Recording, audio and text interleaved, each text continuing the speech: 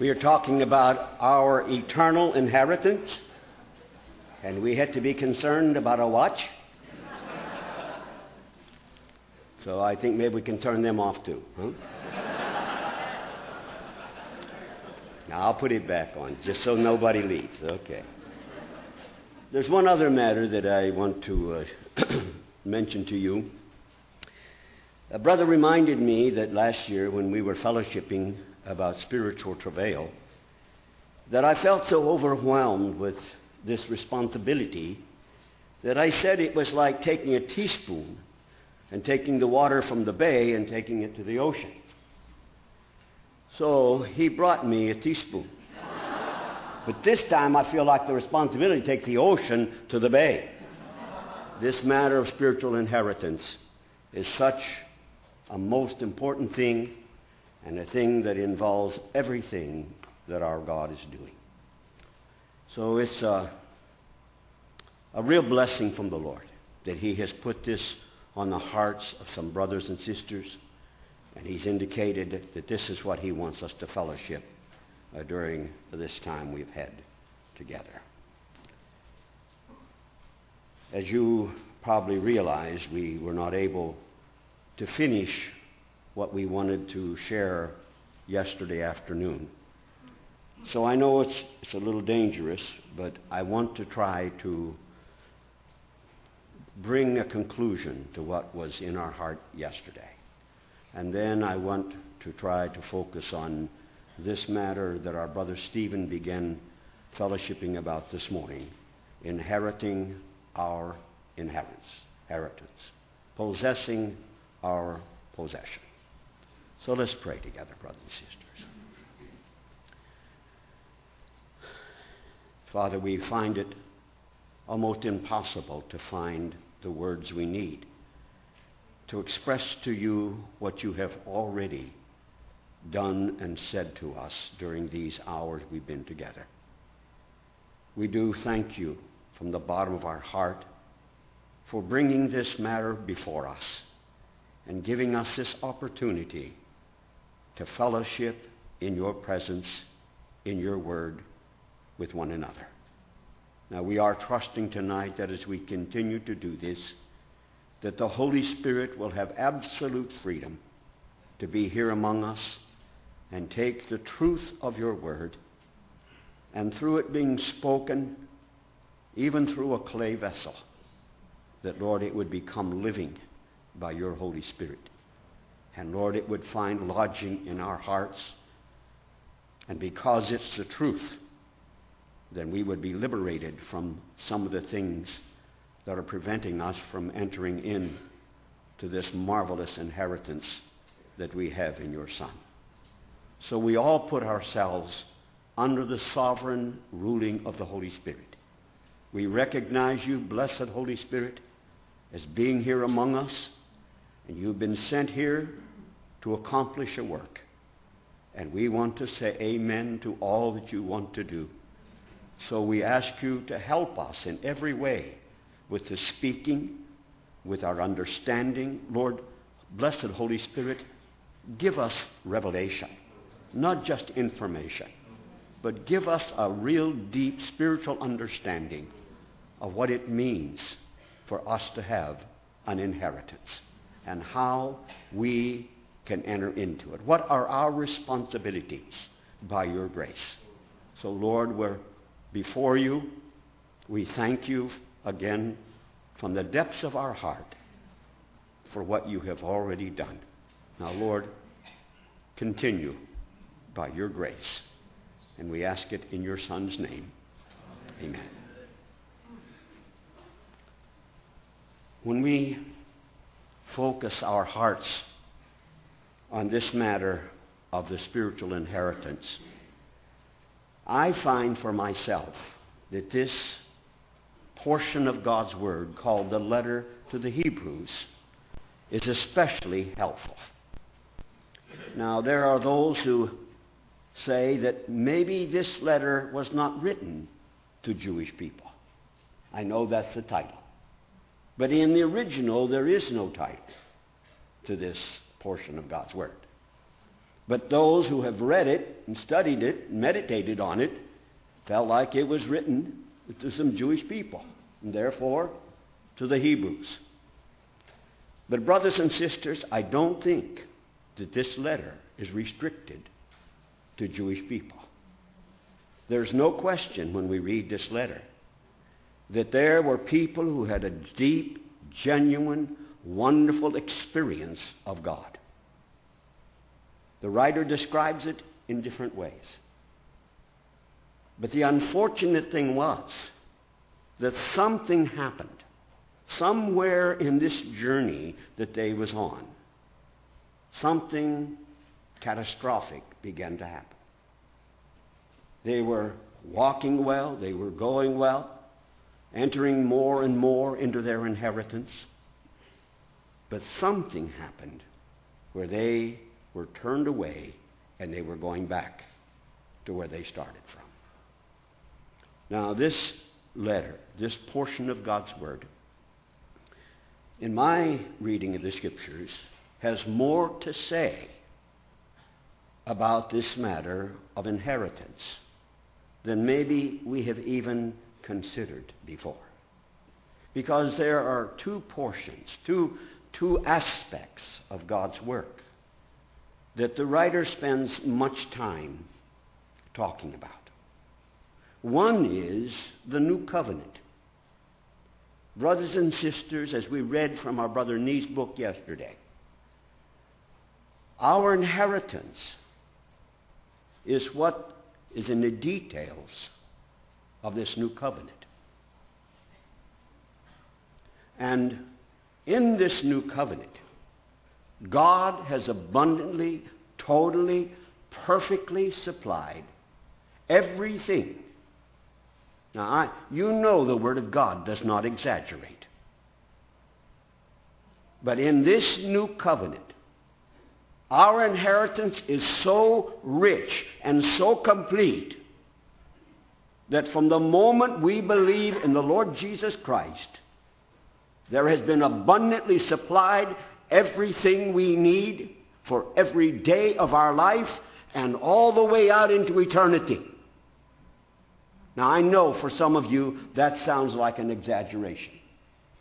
But I do not believe for 1 second that I am exaggerating. What is contained in this new covenant, what is our portion as our inheritance, is eternal and is complete. And the reason it is this way is because our inheritance is perfectly linked with the person of God's Son. And when you read this portion of God's Word, what you discover is that the solution, the thing that this writer wanted to communicate to his readers, was the superiority of the Son of God and the work that he completed. Now, brothers and sisters, here's where I think maybe we have made some serious mistake. Not knowingly, but maybe being unaware of it. We have allowed our appreciation, how we value the Son of God, to somehow be lowered. That our appreciation of Him is not what it ought to be. And so maybe this generation could be very much helped by reading, meditating, seeking to put into practice what this writer has to say. I think it's a message for now. With all the things that are going on in this world. Now, I know I'm a little older than most of you. I'm not as old as some, but I'm a little older than most of you. And my little bit of memory is I have never seen the world in such a condition as it's in tonight. To me, this is a sign that it's the end, because the enemy is intensifying his efforts to try to frustrate this work that God is doing. Now, brothers and sisters, you know who are the targets, who are the main targets of the enemy's work. God's redeemed people, God's new covenant people, those who have inherited a rich inheritance, because he wants to prevent us from entering in and experiencing and making our own all that is ours in our Lord Jesus Christ. So I trust that somehow the Holy Spirit will underline for us what we said a moment ago. And that is, dear brother and sister in Christ, and I say it to myself as I say it to you, everything you need to be a victor, to be an overcomer, every day of your life, in every and any circumstance, and all the way out into eternity, has already been abundantly supplied. God doesn't have to do anything else. And all of this is contained in his Son. And so, in this letter, this portion of God's Word, we are told in chapter 1 that our Lord Jesus has been made heir of all things. Now, who made this decision? God made the decision that our Lord Jesus Christ, his Son, has been made the heir of how many things? All things. So it all belongs to him. But hallelujah, my brothers and sisters, we are heirs of God, joint heirs with Christ. So it all belongs to him, but guess what? It all belongs to us too. Because we're joint heirs. So whatever he has inherited belongs to us. So how can you become any more wealthy than you already are? It's already yours. God doesn't have to add anything. It's complete. When our Lord Jesus said, finished, nothing else needed to be done. Not just in terms of our being forgiven, but in terms of anything and everything that you and I will ever need. Our Lord Jesus, after he had been faithful, he had finished this work, he was exalted to the right hand of the Father. He sat down at the right hand of majesty on high, and in cooperation with his Father, he sent the Holy Spirit to this planet. And for 2,000 years, our Lord Jesus has been faithfully fulfilling his responsibility, and the Holy Spirit is his representative here, fulfilling in the lives of God's people and bearing testimony in the whole world about our Lord Jesus. So you and I need to know. It needs to be so clear, so something that grabs a hold of our heart. That no matter what your circumstance, it doesn't make any difference where we live. The most difficult, maybe even New York City. Now, I would find it extremely difficult to live in Manhattan. I praise God for the brothers and sisters who take the grace and live there every day. But I know it's a challenge. But I want to say to you, in my understanding of the Word of God, if it's God's will for you to be there, then he has provided everything you need to be a victor, to be an overcomer living in Manhattan with all the things that are going on. Now, you may live out on a little farm where there's no neighbors for 10 miles. Brothers and sisters, you need to be an overcomer there. And we need to know that in this inheritance, this eternal inheritance that has been provided for us through the work of the Son of God is adequate, appropriate, sufficient for any and every situation. Please don't think this is exaggeration. This is reality. He is our all in all. Now, is that just words? Nice sounding spiritual words? or is it reality? Is he all you need in all situations? Is he? Is he? Well, he is, whether you want to say it or not. Maybe you're afraid to say it because you know if you do, you're going to have to start putting it into practice when you go back. But I want us to spend some time here in the beginning to focus on something of what the writer of this portion of God's Word says about our blessed Lord Jesus, the Son of God. He says, first of all, that he is superior. This is his word. This is his way of communicating to us how we need to focus our hearts in one place, looking unto Jesus. We'll get there a little bit later. But in the beginning, what this writer does for us is shows us the superiority, first of all, of our Lord Jesus over the prophets, superior over the angels, superior to Moses. We could go through and give you the scripture references. Superior to Joshua, who led the people of God over into the promised land. He's superior because Joshua, there was still another rest awaiting the people of God. But our Joshua has led us into that rest.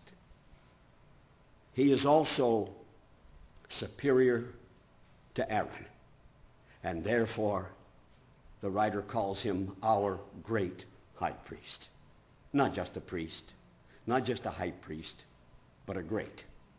And you know, my dear brothers and sisters, when God says something is great, you better believe it. He is a great high priest. He is in a category all by himself. There's no one like him. And I want us to take a little bit of time to focus our hearts on some wonderful things about this great high priest that the writer says. In chapter 2, verse 17, we won't turn there, but if you want to turn, that's fine. But I need to be careful with the time. I respect your time, and I want to try to finish on time. But the writer tells us in chapter 2 and verse 17 that first of all, that he's a merciful and faithful high priest. Now, to whom is he merciful? To us. To whom is he faithful? To his Father. He's faithful to us too. But he's faithful to his Father. And he's merciful to us. This has such meaning for us, brothers and sisters, because we know by experience that regardless of how much understanding we have, how much clarity we have about what is available to us, we don't always avail ourselves of the riches that are ours in our Lord Jesus. We feel like we can pull it off on our own, and therefore we don't need him. And time after time after time, we fall on our face as utter failures. But when we come back to him, there's no condemnation, no accusation, just mercy. Now, that doesn't mean that he doesn't want us to learn how to overcome. But he is very, very merciful. In chapter 4 and verse 15, the writer describes him as being sympathetic. He sympathizes with what? With our weaknesses. Now, let's be careful. He doesn't sympathize with our sin. He doesn't sympathize with anything but our weaknesses. So, one of the major problems that we have as the Lord's children is some of us are entirely too strong, and therefore we don't need him.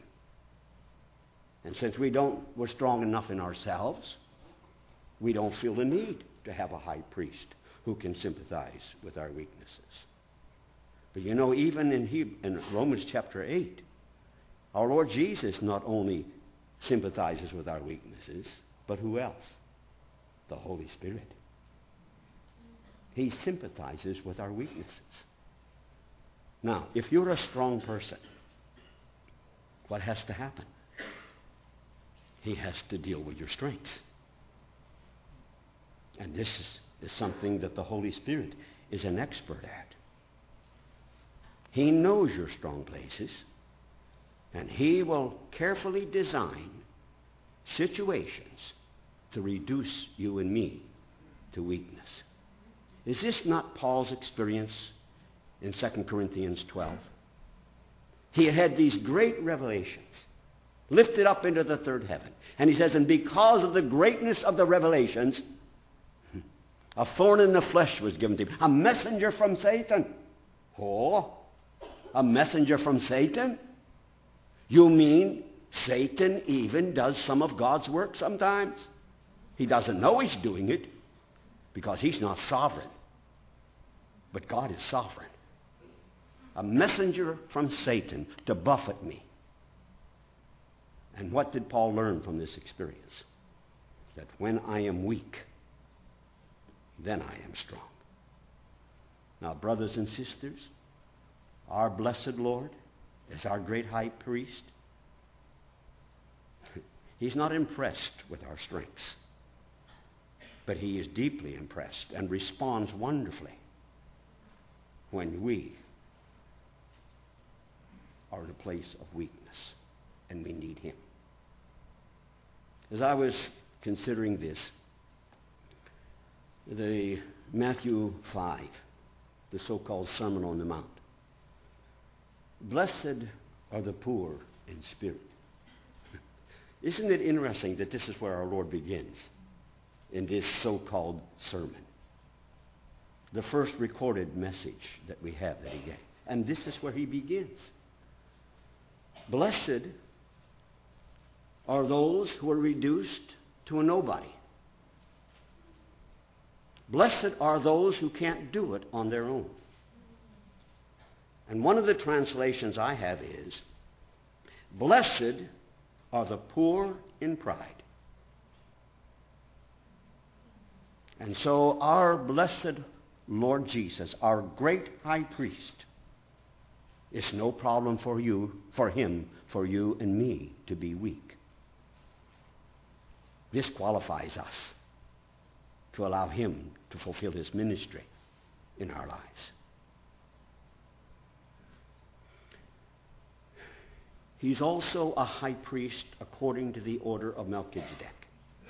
Now, you know we don't have time tonight to consider what all of this means. But it means, first of all, that our Lord Jesus, like Melchizedek, is a king. Like Melchizedek was the king of Salem, the king of righteousness. And so he's been made King of kings and Lord of lords. This is our high priest. He's seated there in the highest position in the whole universe. And for 2,000 years, he has been sovereignly reigning over all the affairs on this planet. Nothing happens on this planet that is not under his sovereign rule. Now, he sovereignly permits things to happen. Doesn't mean that because he's sovereign over it, that everything that happens here is according to his will.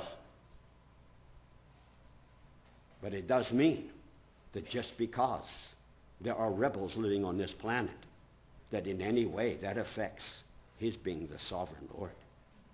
A sovereign decision was made by God himself that his Son would have this position, and nothing can ever change it. He is there, ruling, reigning, sovereignly. Now, the question is whether you and I are acknowledging this and it's a reality in our lives. In other portions in the Word of God, it simply means that we need to believe in our hearts and confess with our mouth that Jesus Christ is what? Lord, King, Sovereign. And when we do and we seek to work that out in practical ways, then His kingdom, His rulership, His kingship is a reality in our lives. And this should be wonderfully demonstrated in the assemblies where you and I meet. Unfortunately, it doesn't seem to be an issue that we are too concerned about. Because somewhere along the line, we have learned to do things very good according to us, without even consulting Him. And the consequences are very clear, my brothers and sisters. We are not connected in a living way to Him as the head. And because of it, the churches have become something other than what He has in His heart and mind. But brothers and sisters, He is the King. He is the Lord. He is the head. And it's our responsibility to find a way to let that be real, personally and corporately. And when we do, we will know something more of our inheritance. Oh, my dear brothers and sisters, I wish we had the time, which we don't have the time, to take 2 hours. And for the first hour, you would sit and consider what you know of the Word of God, to try to find the best words that describe your Lord Jesus. For instance, is He the Lamb of God or the Good Shepherd? Is He the Alpha or the Omega? We could go on and on and on. Many, many titles. And we can even tell from our own experience, even though we may not find the word in the Bible. But I would like to encourage us that having taken all of the words that we're able to discover, and then take some more time to consider the ones that are most important to you. Which ones register the deepest in your heart? Who is He to you? Is He your good shepherd? Well, hallelujah. Is He your king? Well, hallelujah. But we could go on and on and on. But here's what I want to say to us tonight.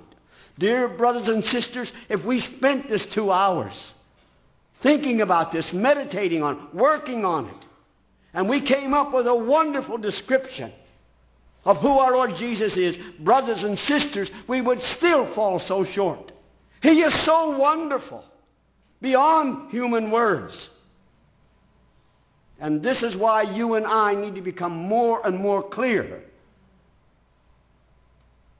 what is available to us because of who He is. He is the Son of God. And He has more value than all the prophets, the angels, Moses, Joshua, Aaron, or anybody else. And my own little bit of observation is this.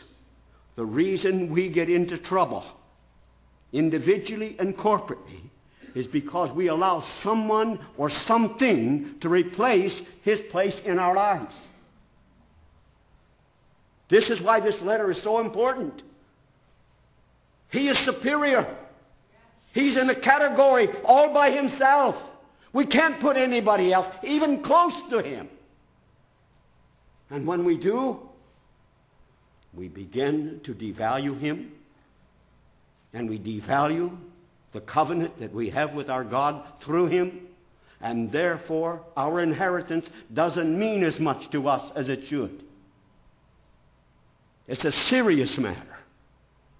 And many times it has to do with the way we think about Him. May God help us. If you have any little thoughts, little things, if you have devalued Him in your thinking, I plead with you, repent of that. Change the way you think. Take the Word of God and ask the Holy Spirit to take the truth of God's Word and get it into your thinking, to where you think the way the Word of God presents our Lord Jesus. He is superior. And anything, I don't care what it is, no matter how good it is, if it is a substitute for Him, then it's idolatry. And it's devaluing Him as a person. And so you know, in reading this letter to the Hebrews, what he's trying to do is to hold the Lord Jesus before them so that their value of Him would increase and increase and increase. Because you see, my brothers and sisters, our inheritance is in Him. It's not something. It's all the treasures. All the spiritual treasures. You remember what Paul says in Ephesians chapter 1. Blessed be the God and Father of our Lord Jesus Christ, who has blessed us with what? Every spiritual blessing in the heavenly places in Christ Jesus. Now again, God doesn't exaggerate. How many blessings? Every one of them. Where? Where? In Christ. All the blessings of heaven are located in Him. And He put us in Him and put Him in us. And we now become joint heirs. All that's in Him belongs to us. There's no way. God can't add anything else to us. That is what is available to us. And this is why there needs to be this deep hungering. Lord, I want everything that belongs to me. And when the Father can find some children like that and are willing to meet the conditions necessary, all of heaven rejoices.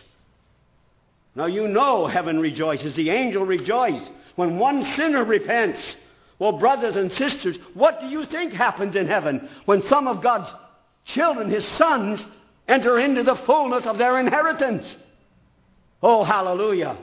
I think we will hear heaven singing, the angels singing, if more and more of us would be determined by the grace of God to take everything that's been made available to us in the Lord Jesus Christ.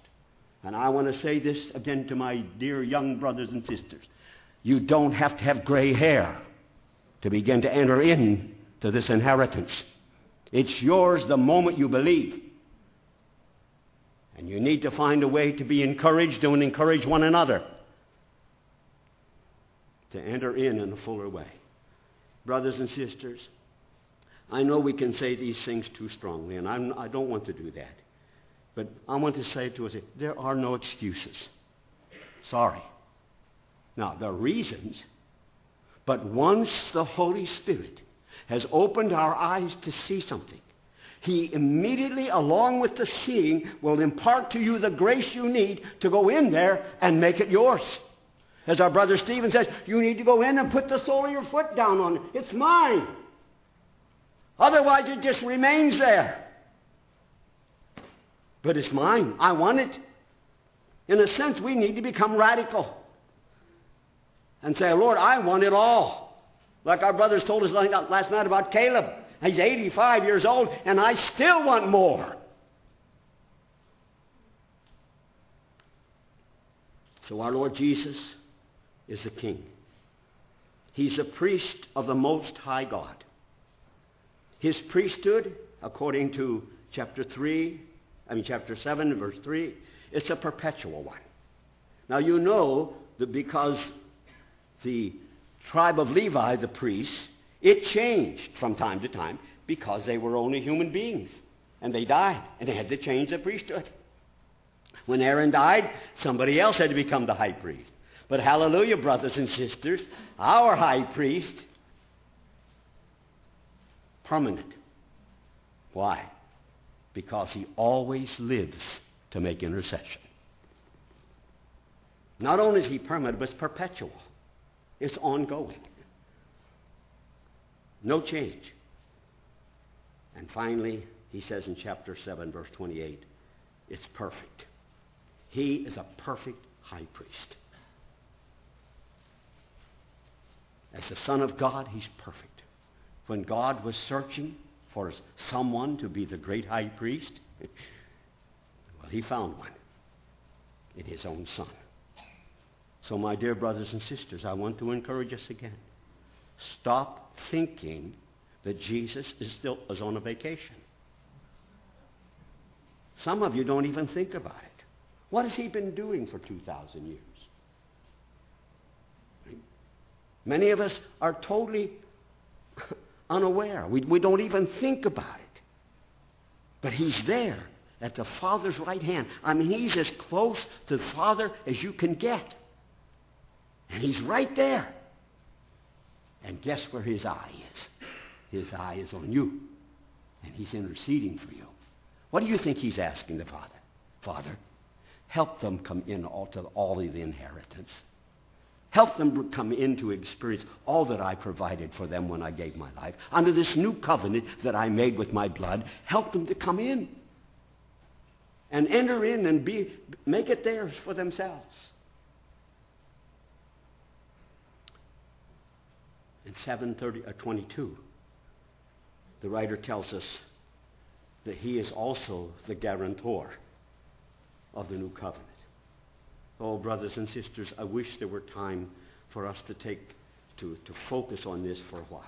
This is so glorious. It's all, I tell you, for me, in my mind, it's almost impossible to believe this. If it were not the Word of God, I would not believe it. Sorry, but I would not. Do you know what it means for our Lord Jesus to be our guarantor? Maybe your translation says guarantee. Now, you know I have learned a few Portuguese words. And the ones I've learned is ones that have somehow caught my heart. And the word in Portuguese for guarantor or surety is fiador.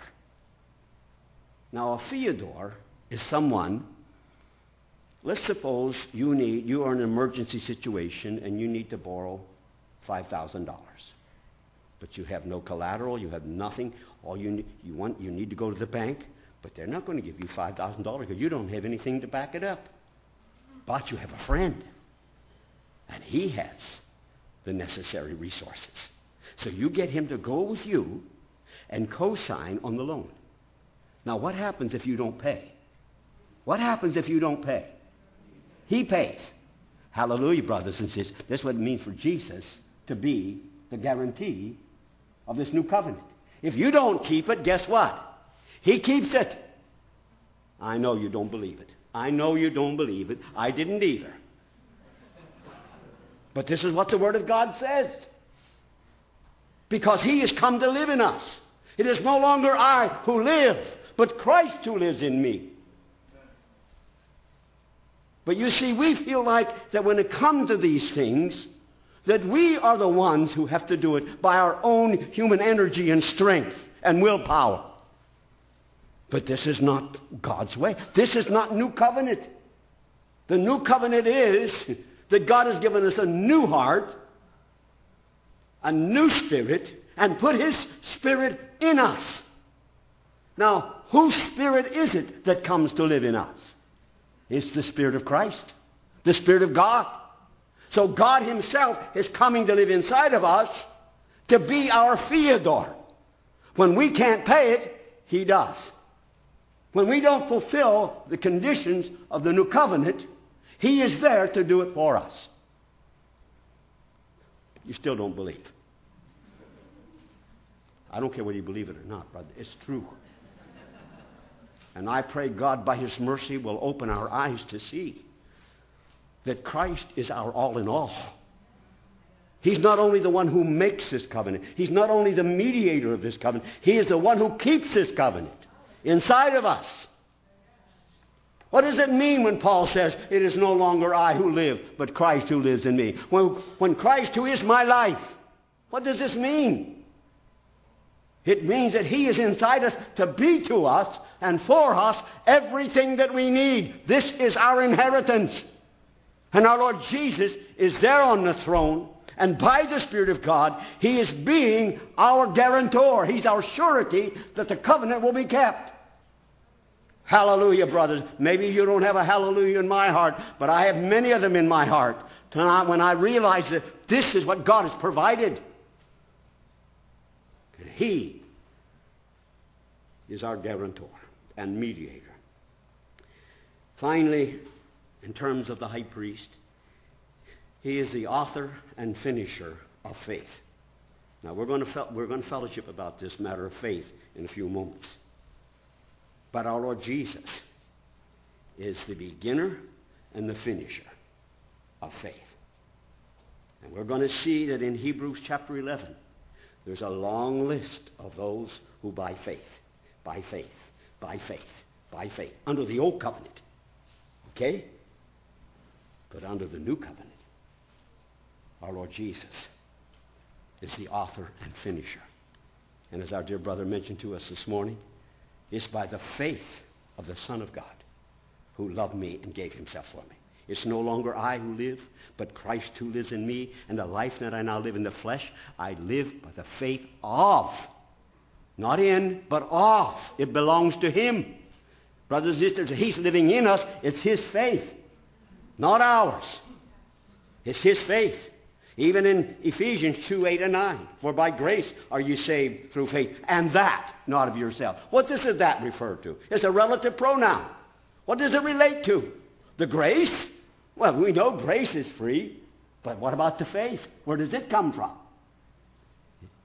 It comes from God. He gives us a measure of faith.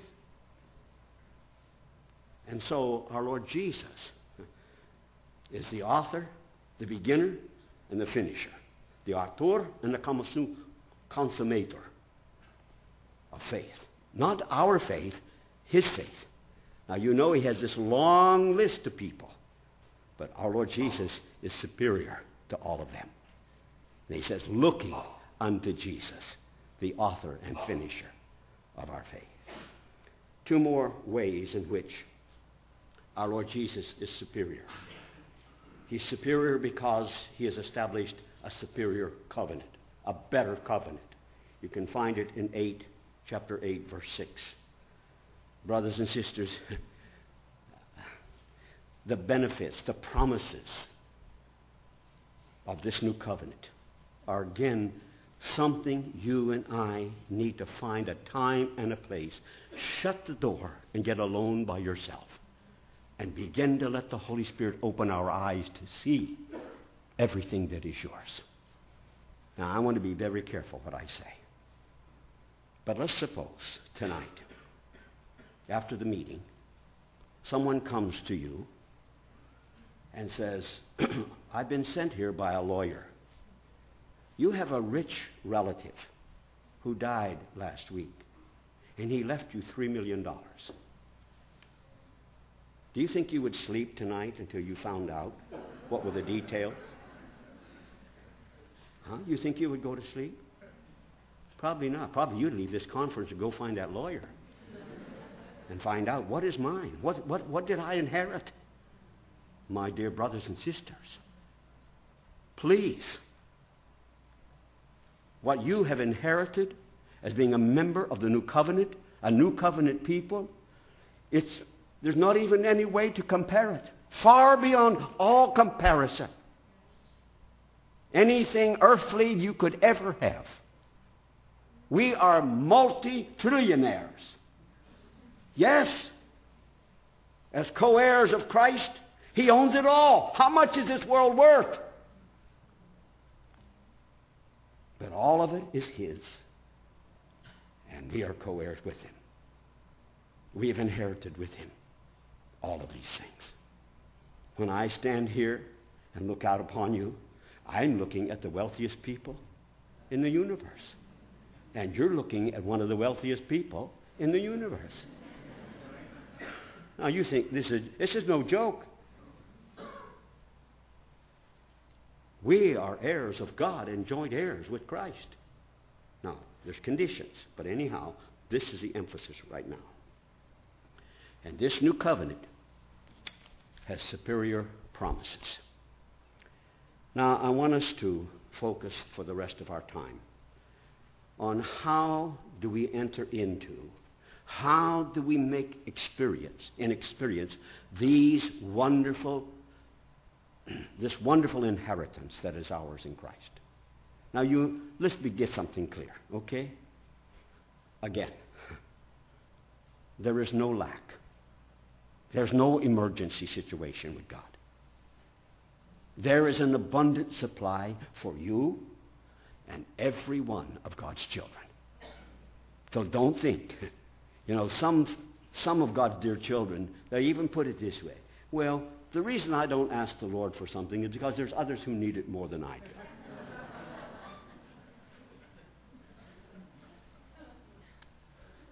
And then there's others whose attitude is like an illustration that our brother Lance gave us a number of years ago.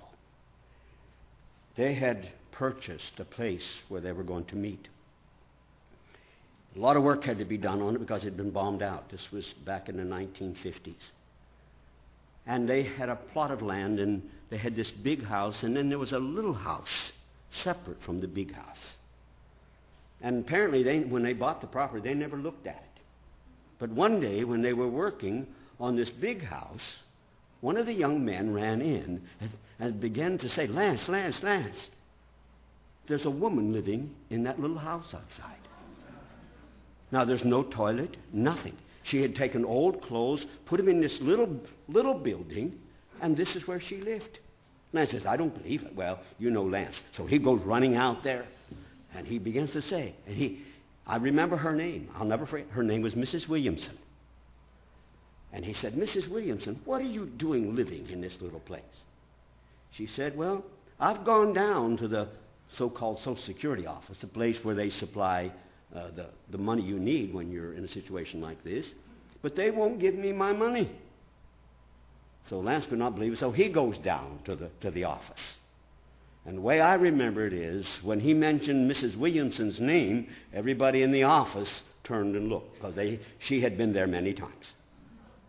And so he asked to speak to the manager. And the manager said, Mr. Lambert, we're not able to give Mrs. Williamson any money at all. The fact is, she has enough money to have a palace and servants for the rest of her life. And we can't give her any money. The government, the laws won't permit us to do so. So he goes back and has a conversation with Mrs. Williamson and points out to her what they said. And her response was, I don't think my father would want me to use that inheritance. Here she is living in poverty, and she has enough money to live in a palace. Brothers and sisters, please, this brings sadness to the heart of our Father when we live in this kind of situation, when all the riches are ours, and His Son has purchased them for us. They are in Him. And therefore we need, and we'll discover hopefully what we need to do to inherit our inheritance. Now, as our brother read from Joshua chapter 1 this morning, it's very clear. This already belonged to the children of Israel because God had made a covenant with Abraham. And you remember, as our brother shared with us, the making of the covenant was they cut some animals in two, and they laid them side by side, and then they would walk through. The two parties would walk through. But what happened with Abraham? God put Abraham to sleep because He knew Abraham couldn't keep his end of the bargain. So He put him to sleep. And God walked through on His own. What is He saying? I'll be responsible for Abraham's part too. I will surely bless thee, and I will surely multiply thee. Did He? Without Abraham. Because He made a covenant. But He was also making covenant with Himself. So, brothers and sisters, for us to go in there and take what is already ours, we have to do it by faith. We have to go in and put the sole of our foot down on what is already ours before it becomes ours experientially. Now, is this clear? In other words, it's already been abundantly supplied. Nothing more needs to be added. Dear brother and sister, everything we need to live victoriously, to be living an overcomer. This song we sang, an overcomer. There is all we need to live 100% of the time as overcomers. Now, Do we do it? No. But that doesn't mean that somehow there's been a shortage in what God has supplied. The problem is not on that end. The problem is on our end of not knowing how to go in and possess. We're not very good receivers at times because we're so proud to think that we can do it on our own and we don't need Him. May the Lord help us. Now, I want us to read some verses in Hebrews again. Let's begin in chapter 4. Hebrews chapter 4. Now, there's many verses would be good for us to read, but we don't have the time. Chapter 4, verse 1. Therefore, let us fear, if while a promise remains of entering His rest, any one of you may seem to have come short of it. Now, I want to read it again. Follow along carefully. Therefore, let us fear, while a promise remains of entering His rest, and any one of you may seem to have come short of it. For, indeed, we have had good news preached to us, just as they also. But the word they heard did not profit them, because it was not united by faith in those who heard. For we who have believed enter that rest. Now, brothers and sisters, what I hear this writer saying, there's only one thing that prevents us from going in and inheriting our inheritance. What is it? Unbelief. A lack of faith. Unbelief. It's already ours. The same way it was with the children of Israel. This was a covenant that God had made 400 years earlier. Even long before that. And it was already theirs. But you remember when they came down to Kadesh Barnea. And it was time to go over. The first act of unbelief was sending in the spies. Why did they need to send in spies? If God said it's already yours, why do you have to send in spies? Why didn't they just say, okay, part the waters, let's go? No, they didn't. And you know the story. Because of their unbelief, because of their disobedience, they wandered in the wilderness for 40 years until that whole generation died out. And God had another group of people to go in. Now, this is written for our admonition. This is written for our instruction. This is to be a learning lesson for us. Because the same thing can happen to us that happened to them. That's why the writer says, let us fear. We don't like the word. But I'll tell you what, brothers and sisters, we need to hear what the Word of God has to say to us. What if you have all of this inheritance out before you, but you stay on the other side of the Jordan? You don't obey. You don't learn how to obey. You don't learn how to put your faith into practice. Then it's all there. It remains yours. Now, you know our God is full of mercy, but He's also righteous. And we're going to be judged. Now, what application does this have for us right now? Well, I'm going to share with you my understanding, and I'm prepared to be adjusted and corrected. But when I read in Revelation chapter 20, verses 4 through 6, what I discover is that there's coming a time in God's economy when a certain group of people are going to be raised in the first resurrection. Now, there's a second resurrection. But it's clear to me from those verses that not everybody is going to be part of the first resurrection. It's those who have not followed the beast, who don't have the sign of the beast on their forehead, don't have the sign of the beast on their hand. But basically, they have followed the Lamb wherever He is gone. And their reward? To reign with Christ for 1,000 years. To sit on the throne with Him and reign with Him. Now, this is part of our inheritance.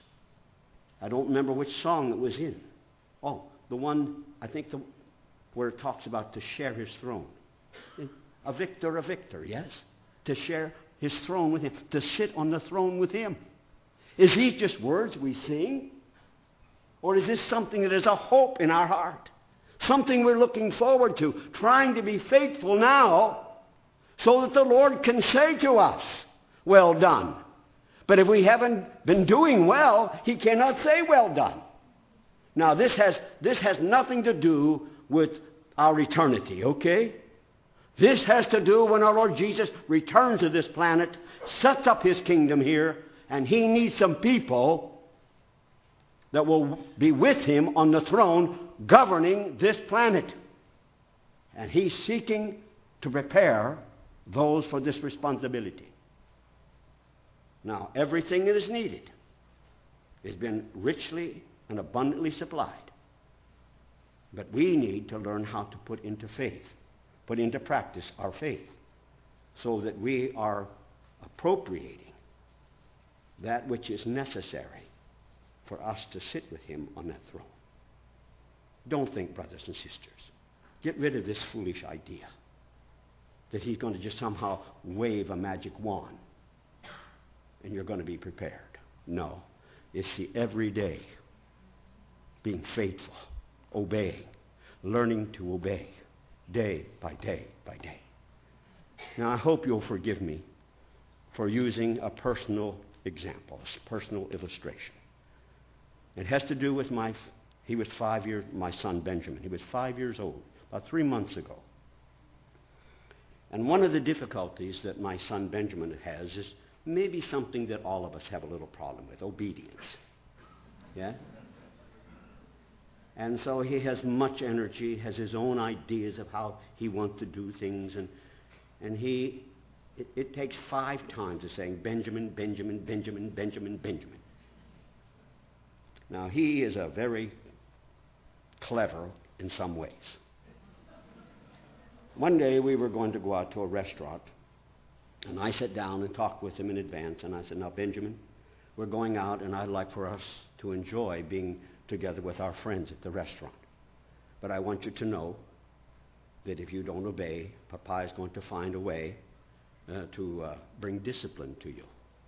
And that meant going to the bathroom in the restaurant. So you know what happened. He and I had to head to the bathroom. So he goes in ahead of me, and he sits down on the toilet, and he looks up at me and said, Dad, can we talk?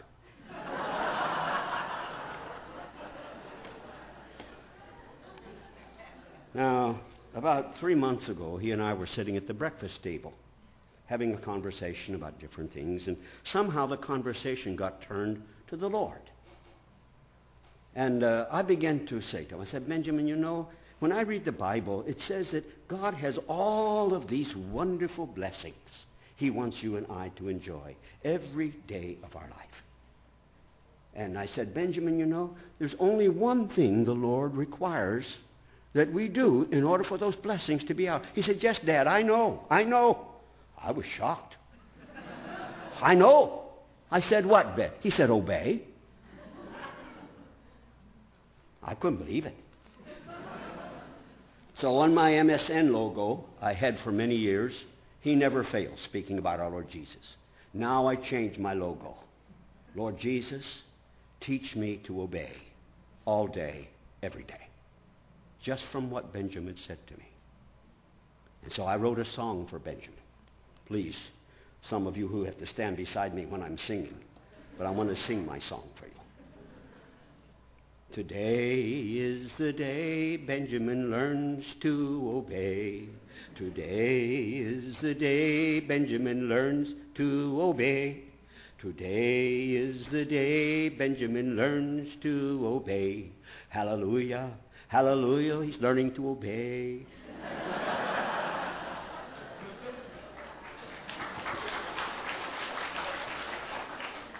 Dear brothers and sisters, only one lesson. Only one lesson.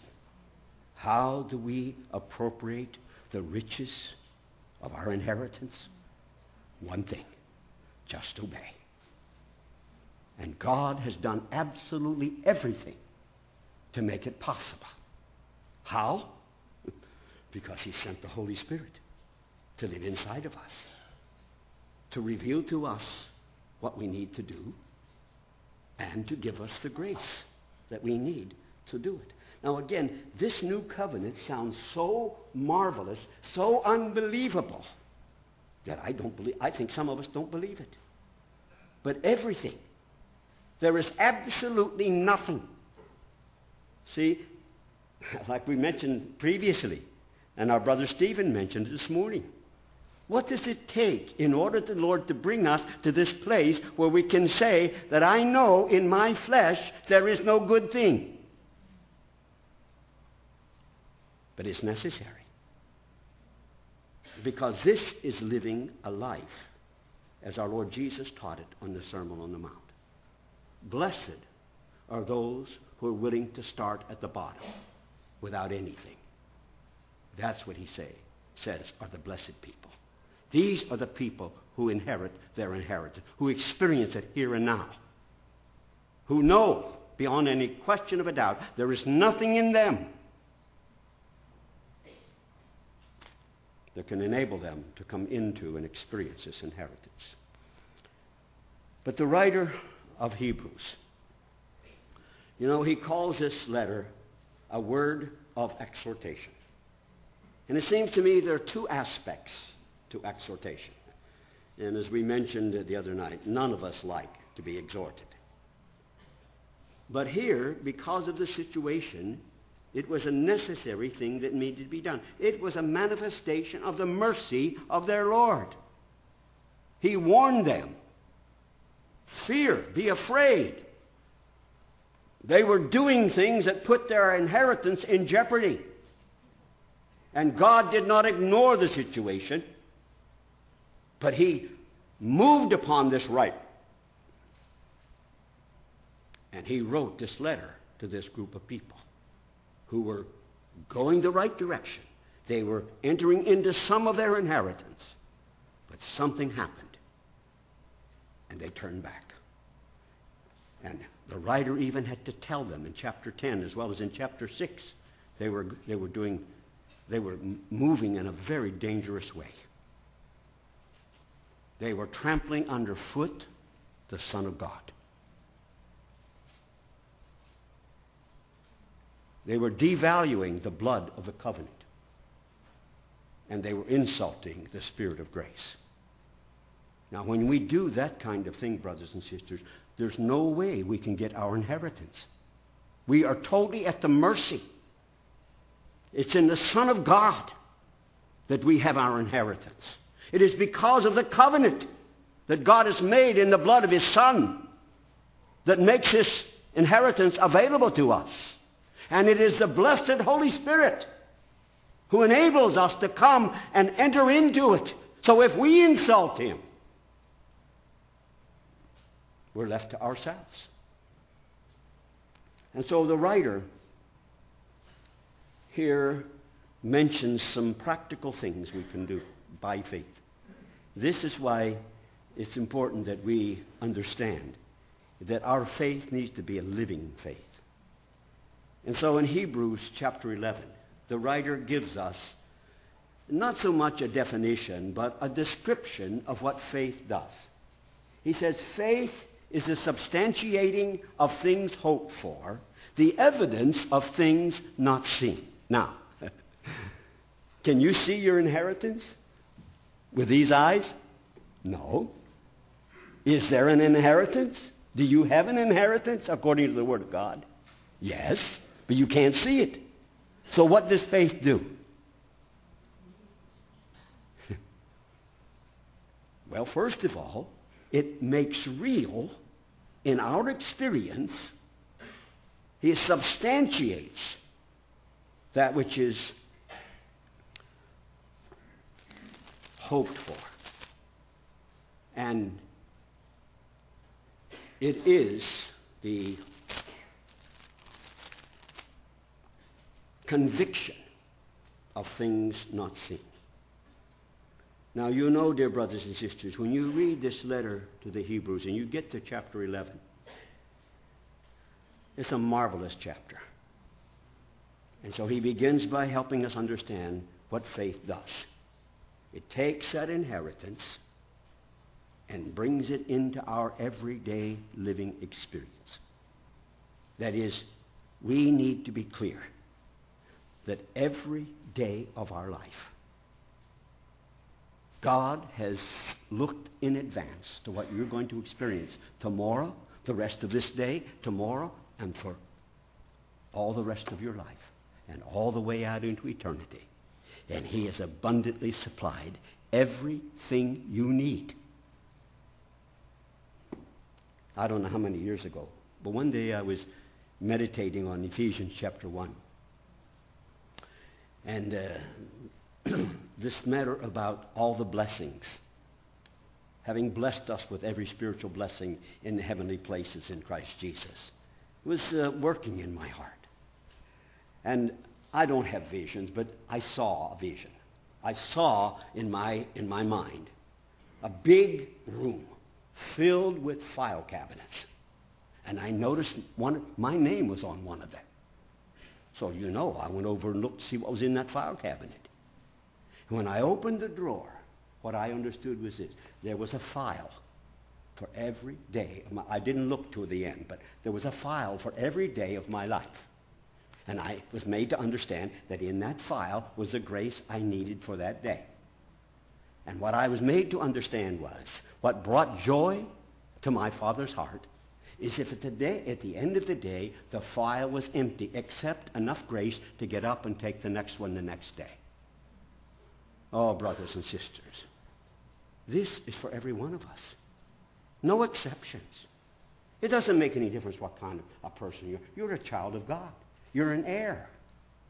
Your inheritance it's there. It's yours. But it's by faith that we take it out and make it ours. So when the difficulties, the problems, the challenges, all the things that are happening, may the Holy Spirit remind us there is all we need available to us for us to be an overcomer in that situation. You remember Romans 8:37? I hope you memorize this verse. But in all these things, we overwhelmingly conquer through him who loved us. Overwhelmingly conquer in all things, all situations. That's what the Word of God says. Now, I have 12 points. 12 things that I have selected that the writer says. We'll go through them quickly because I don't want to keep you too long. So let's go back, first of all, to chapter 2. And we'll just go through the different chapters quickly. Chapter 2 of Hebrews. Verse 1. For this reason, this is the first way we put our faith to work. How we substantiate that which is already ours. For this reason, we must pay much closer attention to what we have heard. So that's the first thing, is that we need to learn to listen by faith. Now you know your God is faithful to speak to you and to communicate to you what he requires of you in any given situation, with the understanding that what you need in order to be obedient has already been supplied. The Holy Spirit is inside of you, prepared to take what is yours in Christ and make it yours in experience. So you need to learn how to listen. Now, we mentioned something the other day that I'd like to just quickly mention here. It seems to me, brothers and sisters, that this new covenant that God has made in the blood of his Son is a covenant with the new man, not with the old man. He's given us a new heart and a new spirit, and he's put his spirit inside of us. And this new man needs to be able to listen. He that hath ears to hear, let him hear. How many times we hear the Lord Jesus saying this, both in the Gospels and in the book of Revelation? He that hath ears to hear, let him hear. So it means that we're not responsible if God doesn't speak. But has He spoken? In these last days, He has spoken to us superior to the prophets. He has spoken us clearly, completely, everything that needs to be said, He's spoken in His Son. And we have it recorded for us. And the blessed Holy Spirit has been sent here to take it and make it real to us. So we need to be good listeners. We need to do what Solomon, when the Lord came to Solomon and said, Solomon, I'll give you anything you want. You remember what request Solomon made? I know some of the translations says wisdom. No, he said, give me a listening heart. A heart that can hear you. Because all the wisdom is in God. And the Holy Spirit can take that wisdom and impart it to us in any situation. If we can learn, brothers and sisters. Now, we need to learn to ask and to be open when we are faced with situations. And trust we learn how to hear what the Holy Spirit is saying. Secondly, chapter 3, verse 1. Therefore, holy brethren, partakers of a heavenly calling, consider Jesus as the apostle and high priest of our confession. Now consider Him. That doesn't mean just to hear somebody preach about it. It means that you take this Word of God and you get alone by yourself and let the Holy Spirit help you understand what it means for Jesus to be your apostle and high priest. Now we can't go into these things tonight, but I'm suggesting to us, if we want to enter into our inheritance, part of our inheritance is who Jesus is. He is the apostle. He is our high priest. And by faith, we need to experience the reality of it. Praise God. When some of the prayers, I heard somebody praying and referring to our Lord Jesus as our high priest. But this is something we normally don't do, brothers and sisters. And what it reveals is, this is not clear in our understanding. And I'm praying that all of us will, our understanding of who He is as our apostle and high priest. In other words, as apostle, He was sent here. He finished His work. It's finished. As a high priest, He's gone back to the Father, sat down at the Father's right hand, and taking all that He accomplished and making it available to you and me now by the Holy Spirit. That's our high priest. Thirdly, verse 1, we read this earlier. Therefore, let us fear while a promise remains of entering His rest. Brothers and sisters, there needs to be a holy fear. We could miss much of what God has provided for us because it doesn't mean enough to us. It doesn't have the value to us that it should have. And therefore, we don't pay the necessary price to enter into it. Verse 11, Hebrews 4. Therefore, let us be diligent to enter that rest. In other words, you don't get into this rest by riding on an airplane. You have to diligently enter into this rest. It means working at it. Now, where is the big obstacle? Who is the big obstacle? We are. Does your old man die easily for you? Well, if he does, please come and tell me your secret. He doesn't die easy for me. So we need to be diligent. Verse 16 of chapter 4. Let us draw near to the throne of grace, that we might find mercy and grace to help in time of need. Now, brothers and sisters, please, there is a place been provided for us. It's called the throne of grace. Guess who's sitting on the throne? Guess who's sitting on the throne? Our great high priest. He's a merciful high priest. And you will find Him always ready to be merciful. But He's also the one who's full of grace.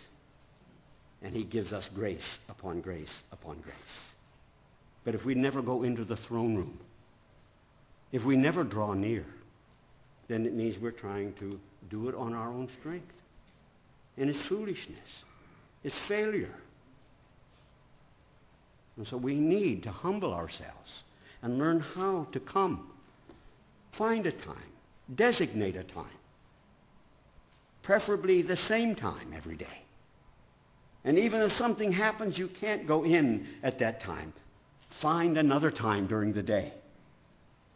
There's nothing more important than for us to find this time to draw near to this throne of grace. Grace upon grace. Chapter 6, verse 1. Let us press on to maturity. Now, for some of us, we need to hear this. We've been in a baby stage or a childhood stage entirely too long. Now is the time to take the grace and to press on and overcome some of the things that you're allowing to interfere with your growing in Christ. Chapter 10, verse 23. Let us hold fast to our confession. Chapter 12, verse 1.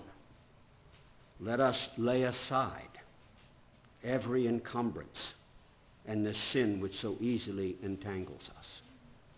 Now, brothers and sisters, as Americans, you have many encumbrances. I guess it's true in all cultures. But my wife had a question for me when she first came to visit U.S. She said, Ernie, I see all these people have garages, but their cars are sitting outside. Can you please explain to me? I explained to her. Many encumbrances. The garage is so full of things they don't need, there's no place for the car. Is it true? Is it true? And we're never satisfied. Some new thing comes, got to have it right now. And it can become an encumbrance. I want to be very careful. I think one of the encumbrances that have been foisted upon us in these recent days are cell phones. Anyhow, I won't go there, okay? But laying aside every encumbrance and the sin which so easily entangles our feet. What is that sin? Unbelief. Disobedience. Now, brothers and sisters, please, there is grace available. As part of our inheritance, there is a supply of grace for us to overcome the unbelief. By God's grace, we need to declare war on every facet of unbelief in your life. I'll tell you this, you'll not get any of your inheritance experientially through unbelief. You'll never have it. It'll be a great hindrance to you. So declare war on it. Let the Holy Spirit take the Word of God.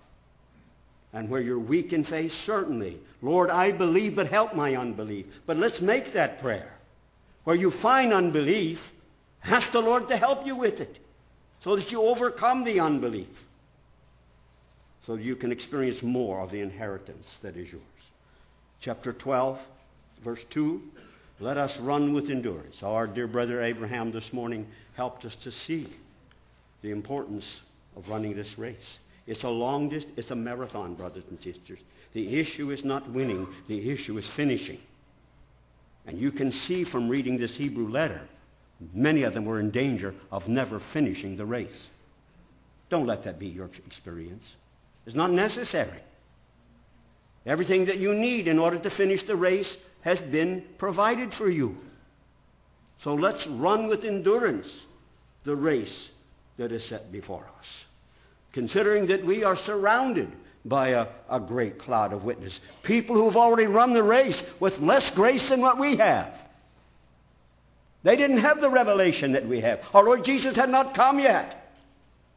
But I counted 26 people by name that the writer of Hebrews mentions in the 11th chapter. That they ran the race by faith. 20 times. By faith, by faith, by faith, by faith. And I also counted another 24 things that they did.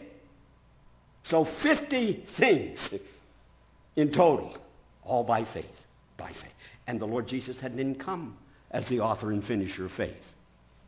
And so what does he say? Brothers and sisters, we have something better provided for us. We have more responsibility to learn how to live by faith. This is the only way for us to enter into our inheritance. The just, the righteous shall live by faith. Twice we find it in the New Testament and once in the Old Testament. So, let's learn how. And then chapter 12, verse 3. Consider him, again, even though he endured great antagonism against him. But he said he did not become weary. But you see, we could become weary. This is one of the dangers. But my dear brothers and sisters, please, I know I keep saying this, and I don't want to in any way belittle it or devalue it. But everything you need, we don't have to become weary. Isn't it what our brother told us this morning? Come unto me, all you who are weary and heavy laden, and I will give you rest. Take my yoke upon you and learn of me. But you need to come. He's not going to push you into a corner and force this yoke on you.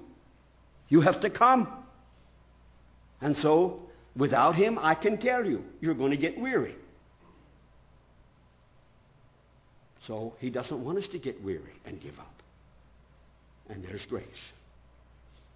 Chapter 12, verse 28. Let us show gratitude. Oh, my dear brothers and sisters, how can we not be a grateful people? How can we somehow begin to see something of the riches that are ours in Christ and not be able to say thank you again and again? 10,000 thanks, 10,000 thanks. We sing them o'er and o'er. We need to be the most grateful people walking the face of this earth because we are the richest.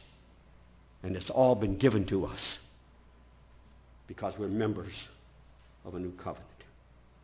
And then finally, chapter 13, verse 13, let us go out to him outside the camp. Brothers and sisters, let's face something. The world did not receive our Lord Jesus when he came here in the flesh, and they're not prepared to receive him now. And so we need to realize that if you're going to live in the reality of your inheritance, you're going to encounter some hostility. You need to be willing to go out and face it. Blessed are those who are persecuted for my name's sake. Blessed. So, my dear brothers and sisters, I know I've taken more of your time, but I trust that we see what God has provided for us in this great inheritance. Everything. Not only that, he's given us a great high priest to help us enter into, to know how to take our inheritance and make it ours. He even creates in us the faith we need to appropriate, to substantiate, to make real in our experience what we need for that inheritance to become ours. What can we say? What can we say, brothers and sisters? Hallelujah. We are the richest people. Our inheritance is beautiful to us. So let's take a few moments and some of you verbalize to the Lord a way in which we can show him gratitude and tell him we want to enter in to all that is ours as heirs of God and joint heirs with Christ.